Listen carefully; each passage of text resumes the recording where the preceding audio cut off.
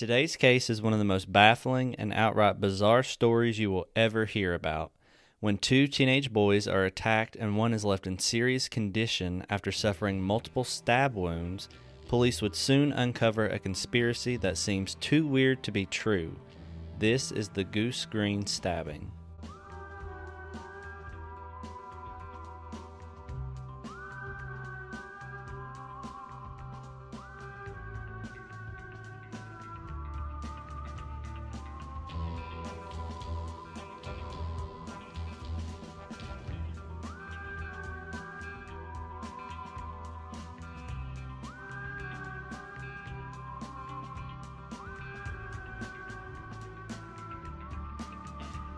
Well, howdy there, stranger. I'm Jordy. And I'm Brad. And welcome back to Beers with Queers, the true crime podcast where I research a case and Brad and potentially you guys know nothing about it. Nothing at all. So to start things off, this case kind of came out of nowhere for me. It wasn't what was originally planned for episode 13. And just to give you kind of like a peek behind the curtain, I have a whole Google spreadsheet of potential cases to cover and a schedule of when to do each of them. And I have it pretty well mapped out till about episode 20-ish. But I'm always researching and looking for new cases, and that's pretty much my nightly routine at this point. Get ready for bed, lay in bed for like an hour, just scouring the deepest pockets of the internet for true crime stories. And that is how I stumbled across this truly fucking bizarre story a few nights ago. So today we are going to be talking about the Goose Green stabbing, and I know that sounds weird. Now, some of you may have actually heard this one before, or at least the overall narrative that I'm about to tell you. It has started to pick up a little steam on sites like Reddit and blog posts for just how bonkers and ridiculous it is. But today you're going to hear us tell it. So I'll leave it at that for now.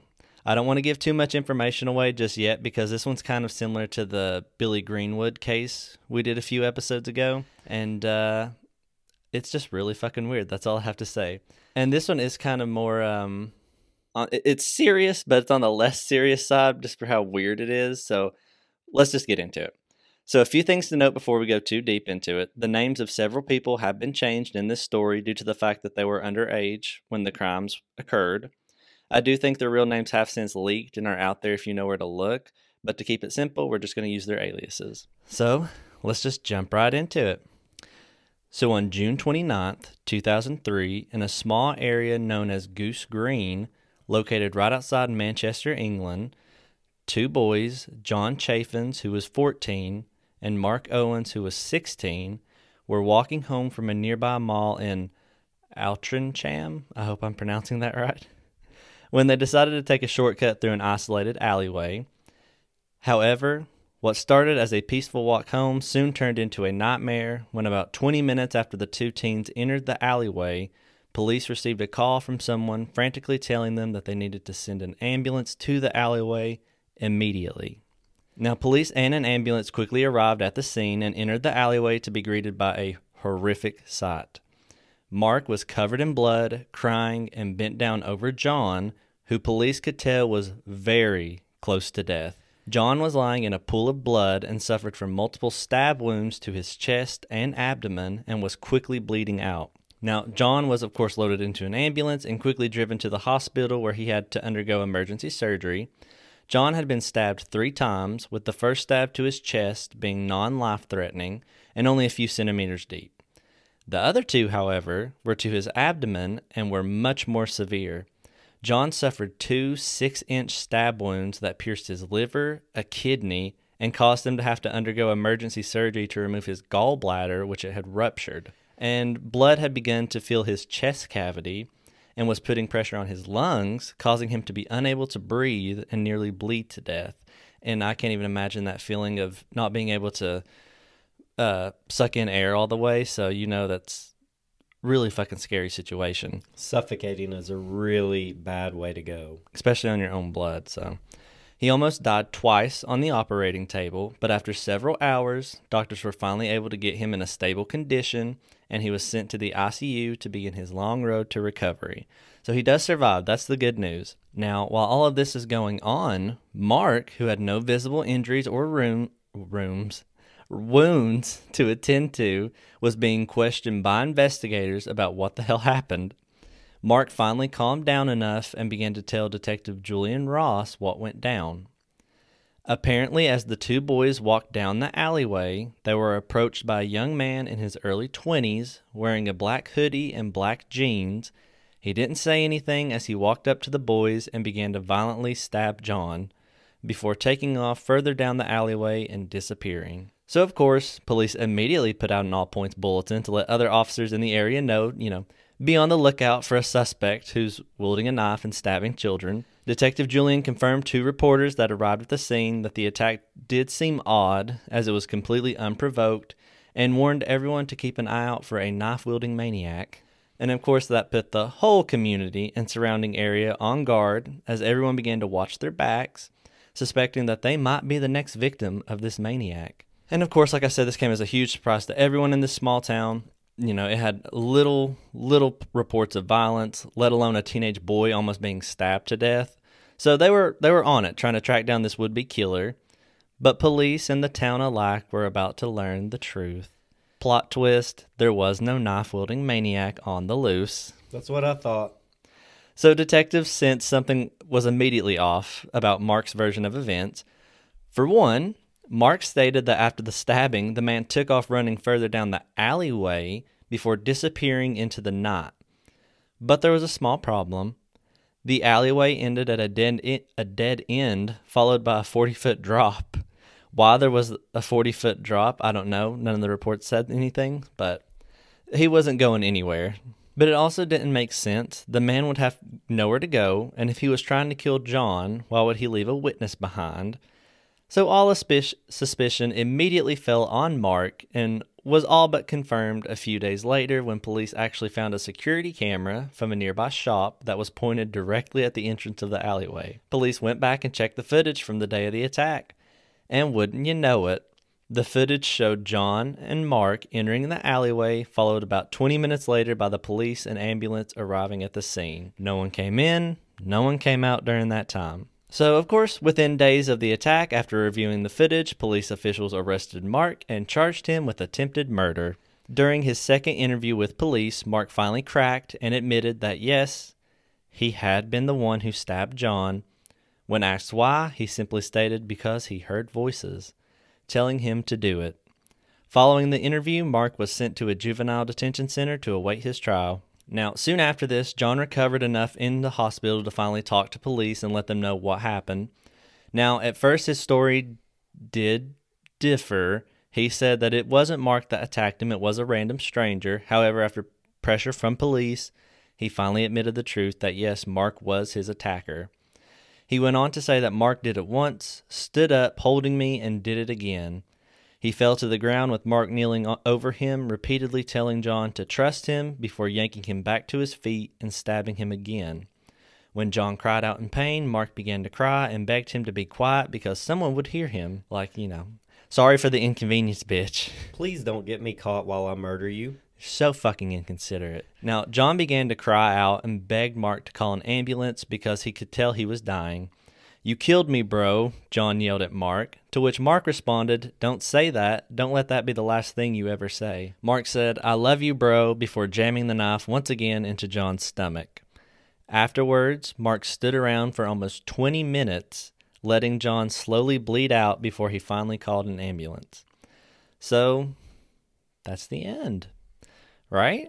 So Mark confessed, John's recovering, John corroborated the footage that they saw, Mark confessed to it, so it's the story's over. See you guys next week. I mean, it wouldn't be as weird as you were saying if something wasn't about to plot twist. No. As we've learned from past episodes, if you've heard past episodes of ours, that's never that fucking simple. So following their interview with Mark, police of course got a search warrant for his house where he lived with his parents to look for any potential evidence.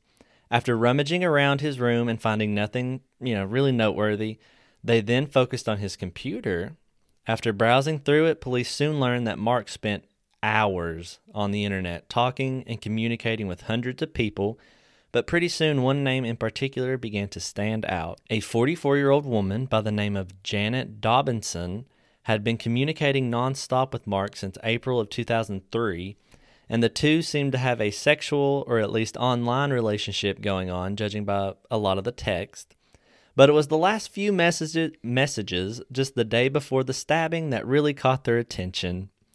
On June 28th, 2003, Mark and Janet exchanged dozens of messages, all of them related to Janet laying out the plans Mark needed to follow through in order to murder John. So here's a little excerpt from some of that conversation. "You want me to kill him?" asked Mark. "Yes."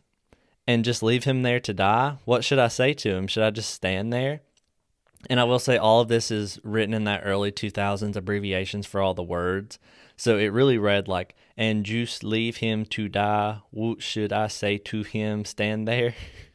And I kind of translated it for you guys, so you're welcome. Now, Janet went on to say, "Get him to a quiet place, buy a knife and gloves, get some boots. The knife has to be big enough to stab him and make him bleed to death." Janet told Mark that after stabbing John, he should wait a few minutes before calling an ambulance. She ended the conversation that day by telling him, "Make sure John knows you love him as you do it. I'll see you at the police station afterwards." Now, in total, police confiscated a shit ton of texts and emails between Mark and several people he was talking to at the time. In total, it was over 58,000 lines of text, 133 gigabytes of data, and one investigator even said if all of it was converted to paper, it would literally be something like 46,000 feet tall. 133 gigabytes of data? Mm-hmm. That in early 2000s? Yeah, 2003. Wow. He must have had some kind of mobile plan. I think both of them he's from a little affluent family, but we'll get to that. Now, police then began the painstaking task of sorting through all of this, trying to piece together more evidence and clues and track down the people he was communicating with, starting with Janet Dobinson. Now, police couldn't piece together a lot about Janet other than what she had messaged about herself to Mark. She was 44, she had 2 kids, and was in a loveless and sexless marriage with her husband, and claimed to Mark to be a British Secret Service agent and actually the 3rd most important agent in the British Secret Service hierarchy. And boy, did she have quite a few secrets to tell Mark, who, reminder, is a 16-year-old boy. So to give you a little background on Mark, he was the only child of 2 working middle-class parents and by all accounts a very well-rounded kid. He never got into trouble, he played soccer, plenty of friends, and he was preparing to actually go to a local business college, and many described him as being very mild-mannered and sweet. So he was a decent kid all around before this, so this kind of came as a surprise. Now, his only real downfall being he liked to spend a lot of time on the internet, which honestly is, of course, pretty normal when you're that age. I think for those of us who grew up in the digital age, like when internet first started becoming popular, it really helped a lot of us and still helps a lot of us escape from our problems a bit, you know. But of course, the internet also has a dark side to it, especially for young kids and teenagers talking with people they meet online. And this is not me being one of those preachy old-timers, because even though I'm only 25, everyone young and old needs to be careful of who they're talking to. But as it turns out, Mark in particular was very impressionable and, for lack of a better word, gullible. And that's about to become extremely clear the further along we get with this. So Mark and Janet began communicating with each other in April of 2003, and after just a few days of flirty back and forth messages with Janet, telling Mark all about her terrible home and love life, telling him how he's the only guy who makes her feel comfortable, and he's the only one that she can confide to, she finally drops a pretty major fucking bombshell. Mark is being watched by the Secret Service. Now, Janet would confide in Mark that not only is he being watched by 4 high-ranking Secret Service officials, but several other people around him are also undercover agents, such as the mailman, several of Mark's teachers, and the ice cream man. And all of them had one goal in common: to watch over and observe Mark to see if he was qualified to join their ranks in the Secret Service. Now, Janet began to promise Mark that he had been watched for several months and showed potential for not only being a Secret Service agent, but also a millionaire, and which she promised he would be if he did everything she asked him to and passed the agent's tests they would give him, which I guess kind of brief trigger warning, included masturbating on a webcam for her while she discussed and told him about her adventures standing guard for the Queen. Now, one day in early May, Janet sent Mark an email saying, "Could you kill someone close to you? You'll be tested on this later." To which Mark responded, I don't know. Never really thought about it. I guess so. It's at this point that Janet delivered some shocking and devastating news. Mark's friend John was dying from a terminal brain tumor, which had devastating consequences for the British Secret Service. According to Janet, the British Secret Service needed John dead and fast. Now, when Mark questioned, why can't they just wait for the tumor to kill him, Janet told him she wasn't at liberty to discuss that with him yet because he wasn't an agent yet, but that it was the utmost importance that John be killed ASAP, and she needed Mark's help to do it, and if he helped her, then there was going to be a very hefty reward in it for Mark. This would have to be done to a teenager because only a teenager would think they were the center of the universe. You said that, and I actually wrote that in here. I was like, now I know all of you are saying, like, this can't be real. No one is that gullible. But if any of you have seen a single episode of Catfish, like that one dude that thought he was dating Katy Perry. Which we met. We've met he before, was our actually. waiter once. And he really did think he was dating Katy Perry. Because I asked.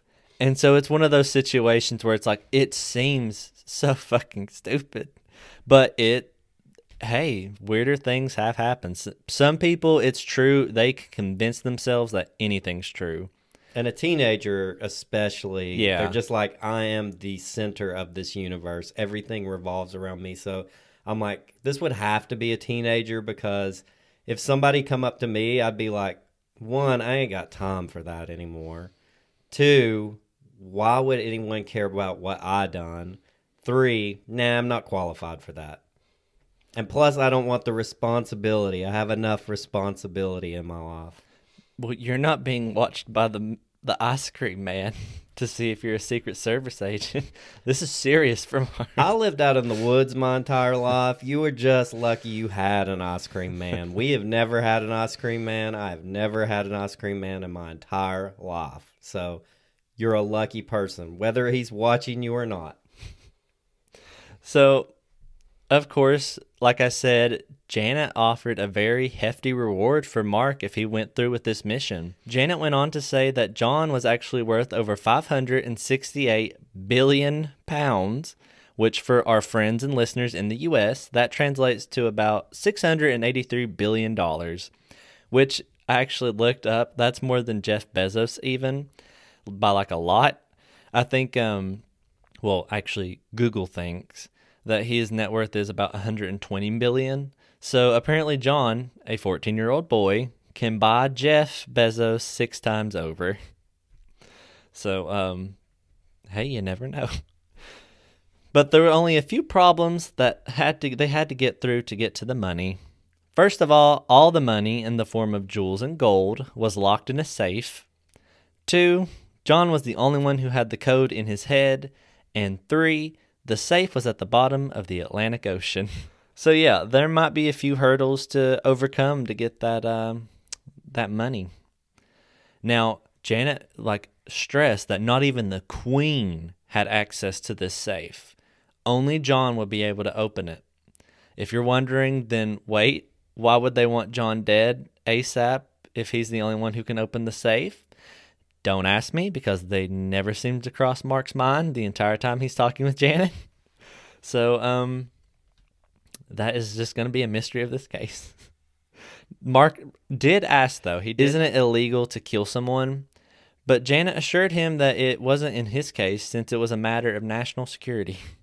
Now, Janet promised Mark that if he is able to carry out this murder of John, then he will be showered with rewards for his contribution to the crown, including 80 million pounds, a career in the Secret Service, and sexual favors from Janet herself. Oh, wow. She takes her job very seriously. And 4 Subway coupon books. I mean, I'd do it for a Subway coupon book. I love Subway. Now, Mark was given the code number 47695. I don't know what that means. It's never brought up again, but that is the number he's given by Janet. and told that he would be meeting with a powerful prime minister once the murder is complete. Now, this leads us back to the day before the stabbing, and Janet assured Mark that once he is taken to the police station, she'll be waiting for him to discuss, and she'll be waiting for him disguised as a detective superintendent, because she's also a master of disguise and only recently finished doubling as an airplane stewardess for an undercover mission. So she is a busy girl. After the attack on John, Janet never messages Mark again, nor signs into her email address, leaving police at a dead end as to where to go from here and find out who is behind Janet Dobinson. Because, spoiler alert, I don't think she's a real secret agent. I don't think secret agents offer sexual favors for killing a 14-year-old boy. But, you know, what the hell do I know? Make a minor masturbate in front of them. In the game. And she really did. She's like, I gotta tell you this secret mission I'm on for the queen, but can I see you first? So, Predator. Yeah. Predator alert. Predator. So at this point, police are on the fucking hunt for someone posing as Janet Dobinson, but have absolutely zero leads to go on, no photo, no real name. She's just a ghost in cyberspace. So police began to dig further into the chat logs of Mark to see if anything else might be helpful, and boy, did they find some interesting stuff. So police soon found that the strangest of Mark's interactions online started towards the beginning of 2003, when he began to communicate with several different characters on chat forums. The first and probably the most prominent of these people was a young teenage girl named Rachel East. Now, Rachel was beautiful. She looked like a model in all of her photos, which is only one singular picture for all of her profiles, and soon became smitten with 16-year-old Mark, and the two began to form a really strong bond, you know, talking every day, telling each other how much they love each other and all the jazz. So by April 3rd, 2003, Mark was finally ready to meet Rachel in person. Except sadly, Rachel had terrible news. She was being stalked and tormented by a man named Kevin, who was constantly threatening to abduct her and rape her, even though she also stated that he's a homosexual drug dealer. But alright. Now, Rachel said there was only one way to satisfy Kevin and stop him from hurting her. Mark would have to masturbate on webcam for her, or wank, as they say over in the UK. And Mark happily agreed because he loved Rachel and he wanted to do anything for her. Plus, it doesn't take much to talk a teenager into wanking. No. Sadly, he is like just bait for predators that want him to do it online for him. Poor guy. Now, a few weeks after, but despite doing everything the stalker asked, it wasn't enough to stop him, and pretty soon tragedy struck.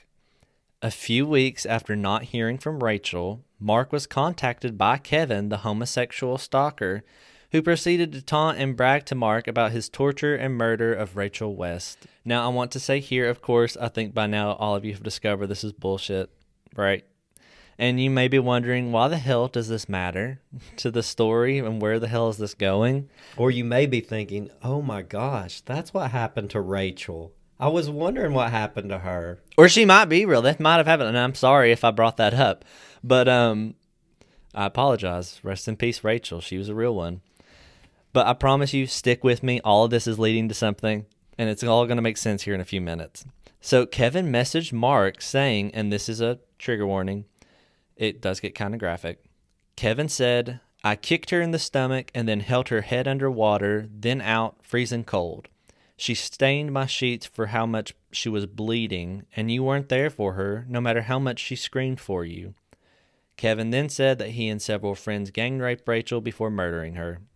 Now, this news crushed Mark, to the point it began to affect his real life too. He began to fall behind in classes. He began to lash out in anger. His grades began dropping from A's and B's to D's and F's. He began more and more withdrawn, and with that, he wanted to spend more and more time on the internet. Fortunately for Mark, a new beautiful woman was about to swoop in and rescue him from his deepening depression. A beautiful teenage girl named Lindsay East. Wait, did he ever tell anybody about what happened to Rachel? Like an authority, a parent, a teacher, anything? No. No. It was it's just one of those things you deal with yourself, I guess.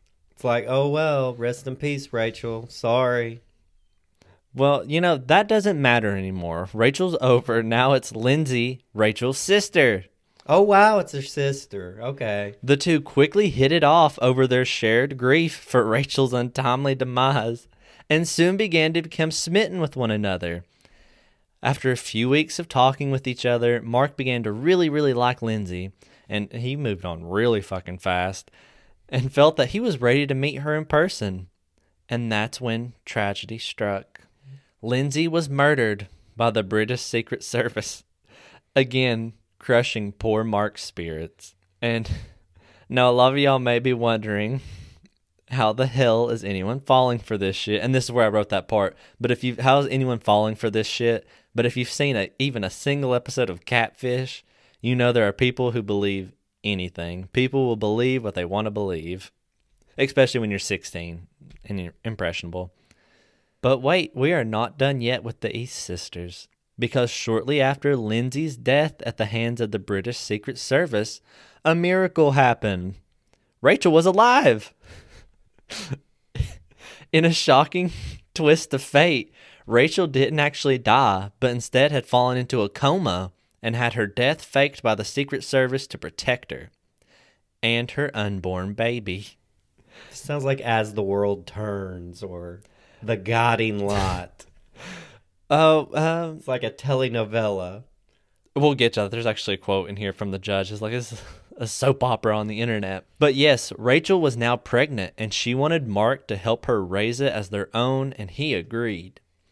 But not even 2 weeks later, Rachel would disappear again, and in her place, Janet Dobinson would emerge and begin planting the seed in Mark's head that he needs to murder John. All right. So now, at this point, police quickly pieced together that whoever was behind the Janet Dobinson account was also behind the accounts for Rachel, Kevin, and Lindsay. But again, after the stabbing, all of the emails ceased responding or messaging Mark, and with no real paper trail or way to track them down, police were at a dead end.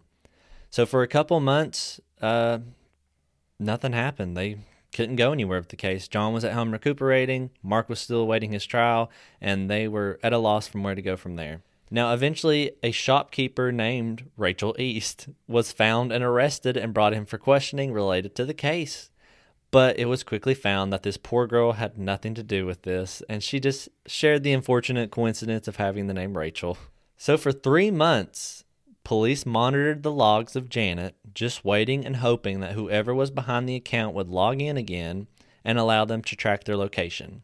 They were about to give up hope until October of 2003. Janet Dobinson logged back online.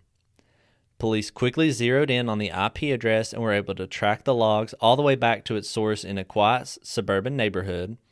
Detectives rushed to the house and knocked on the door, ready to make their second arrest in the stabbing of John Chaffins.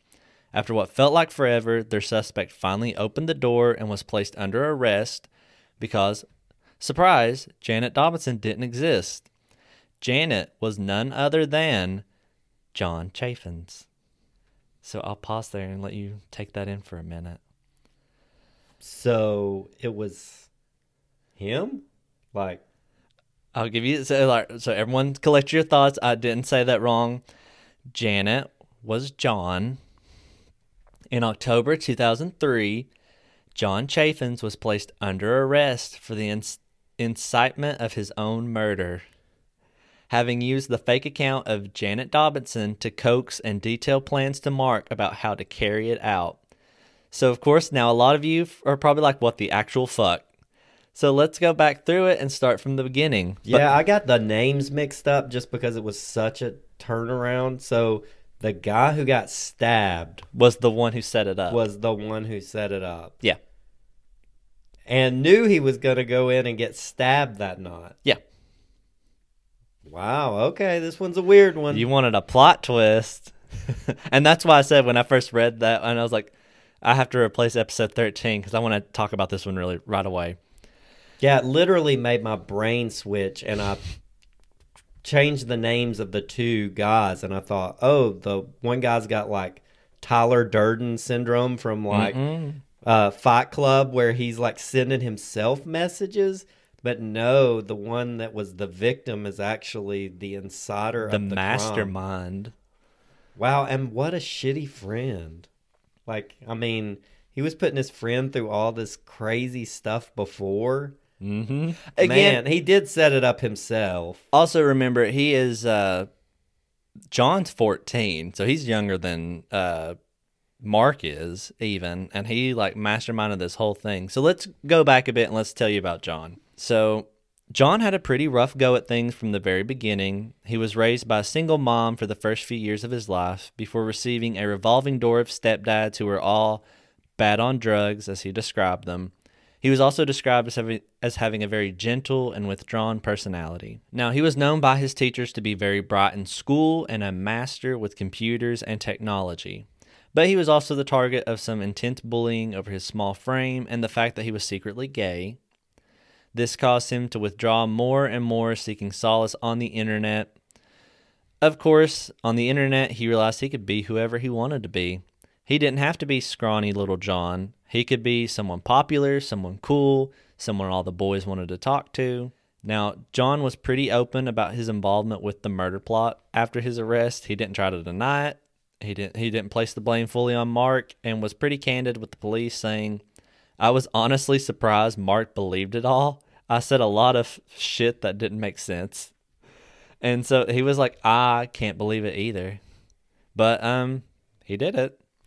And John would spend hours on the computer. Eventually he stopped eating unless he was forced to because he just would not move from the computer. He created the character of Rachel East, someone everyone wanted to talk to, and began to message and interact with up to 60 to 70 people a day. Probably mostly guys. Probably. And I think that's just the attention thing. It's like, you know, when you go to school and you're kind of overlooked and you don't have many friends, and then you go home and you can be the most popular kid in school on the internet. And it's that, it's just one of those appeals, you know, the anonymity of online. And plus, if he's gay and he can't talk to guys as a gay man, he can talk to them as a female online and I guess fulfill something, you know, maybe. Maybe. He's trying to fulfill something. Well, I mean, besides getting himself killed, but I mean, he's also talking to a whole lot of other people, so don't tell him what other stories were out there. So finally, in February of 2003, John, as Rachel, met Mark, and the two began talking, and that's when John began to develop feelings for Mark. Eventually, Rachel introduced John as her brother to Mark, and that's how the two became friends, and actually started hanging out in person and having sleepovers at each other's houses. Again, I know everyone is probably wondering, why the hell would he not put two and two together if he's hanging out with John but not Rachel? Love makes people blind. I don't know what to tell you. He did not question it, though. Eventually, however, the more he created the web of lies in an attempt to try and keep Mark's attention, the more depressed he became due to the fact he knew Mark didn't really want him, he wanted Rachel, and that led to him to developing suicidal thoughts and made him begin thinking of ways he could potentially off himself. That included the help of his unrequited love, Mark. Now, John even went so far as to confirm Janet's claim that he had a terminal brain tumor, telling Mark that he got news from his doctor about his forthcoming death. John showed little to no remorse for his manipulation of Mark, saying that it was like training a dog almost. Now, of course, police also immediately questioned if Mark really did truly believe it, because he made no mention of Janet or anyone in his initial interview with police. Remember, he said he heard voices. But according to Janet, she was supposed to be waiting for him at the police station. He never asked for her or anything like that. And even John questioned how much of the story that Mark actually believed and how much of it he was just making himself think he believed so he could justify doing impulses he already wanted to do. And so I'll let you be the judge of that. Now, of course, this case immediately blew the fuck up all over in the UK, becoming the only known case in history where someone is tried for inciting their own murder. But all of that media frenzy was quickly snuffed out when a judge ordered the case to be sealed and the names of the two boys to be withheld due to both being underage at the time. Now, the trial of both boys, who were tried together, began in May, and it was definitely a bizarre case that nobody was sure of how to go about and present. Because, on one hand, Mark's lawyer presented that John was the mastermind behind his own murder plot and manipulated and brainwashed Mark into doing his bidding, so it should only be him that's convicted. And of course, John's lawyer, on the other hand, is like, Mark's literally the one that fucking stabbed John 3 times and left him almost to bleed to death. So both sides were kind of at an impasse here. I mean, honestly, I can see where they're both coming from. Both deserve time for it and deserve to be prosecuted. But both boys eventually pled guilty and received 2 years of supervised probation, which meant no unsupervised internet access for both boys, and neither of them can ever see or speak to each other again. After that, they were free to go, and that was it. The judge felt due to their ages, they should get light sentences, and since nobody really knew how to prosecute such a bizarre case, they were both just kind of let go. But that's the thing, it's almost like in school when you would fight somebody and they're just like, just ignore him, just don't talk to him. And that's kind of how it was here. It's like, you stabbed me. He's like, but you convinced me to stab you. So it's just one of those weird cases, like everyone's like, I don't fucking know, man, just go. Yeah, they're like, this is so weird, we don't really want to have anything to do with it. You two, go have a nice life. Mm-hmm. Don't do this to anybody else, please. It's kind of like, was it last week we were talking, it's like, everybody gets one. You get one murder, and then that's it. Just one murder. You get one, and then you better be good after that. So now Mark would later say how he felt ashamed and couldn't believe he let himself be fooled like that. John, on the other hand, showed no signs of remorse and even relishes in his infamous status, often returning to and hanging around the alleyway where he almost died in hopes that people will recognize him and bring it up so he can talk about it. Now, although the judge had the case files sealed and the names of both boys withheld, like I said, it's pretty easy to find with a quick Google search, but I'll leave that to y'all if your morbid curiosity gets the best of you, because I don't want to get sued. John and Mark have never contacted or spoken again about the incident, although John did cry when asked a few years later, stating that he missed the friendship with Mark even though he knew it was fake. And that is the Goose Green stabbing. That was a weird one. You were right. That really was a weird one. It actually, like I said, it flipped my brain for a second. I got the two guys. I was like, man, I had to have their names mixed up. It wasn't the guy that was stabbed that done that, was it? Oh, you wanted a twist, eh? It was the dude that got stabbed. It's pretty crazy. That's a crazy one. And so, and I'm sorry, this episode's going to be kind of short compared to the other episodes, and I'm sorry it's not as in-depth as a lot of our other episodes are, because a lot of the details from this case were sealed, and they're still not released for some fucking reason, even though they're adults at this point and they've moved on with their lives. Well, I think that stuff stays sealed from that case. I mean, just because you grow up doesn't mean all of a sudden everything opens up. So that's true. It would make sense for everything to still be gagged, and you not actually, like, I was gagged when I found out that the murderer was actually being manipulated by the victim, so. But it makes sense that there's still not a lot of information out. Plus, too, it seems so convoluted and everything that I would say when they were putting this stuff together, they're just like, man, okay, what is going on here? So yeah, this was an interesting one, and I really wanted to tell you guys about it. So again, my apologies if this episode's a little short, but we will be back next weekend with an all-new episode. And until then, if you guys enjoy us, please rate us 5 stars on Spotify or iTunes.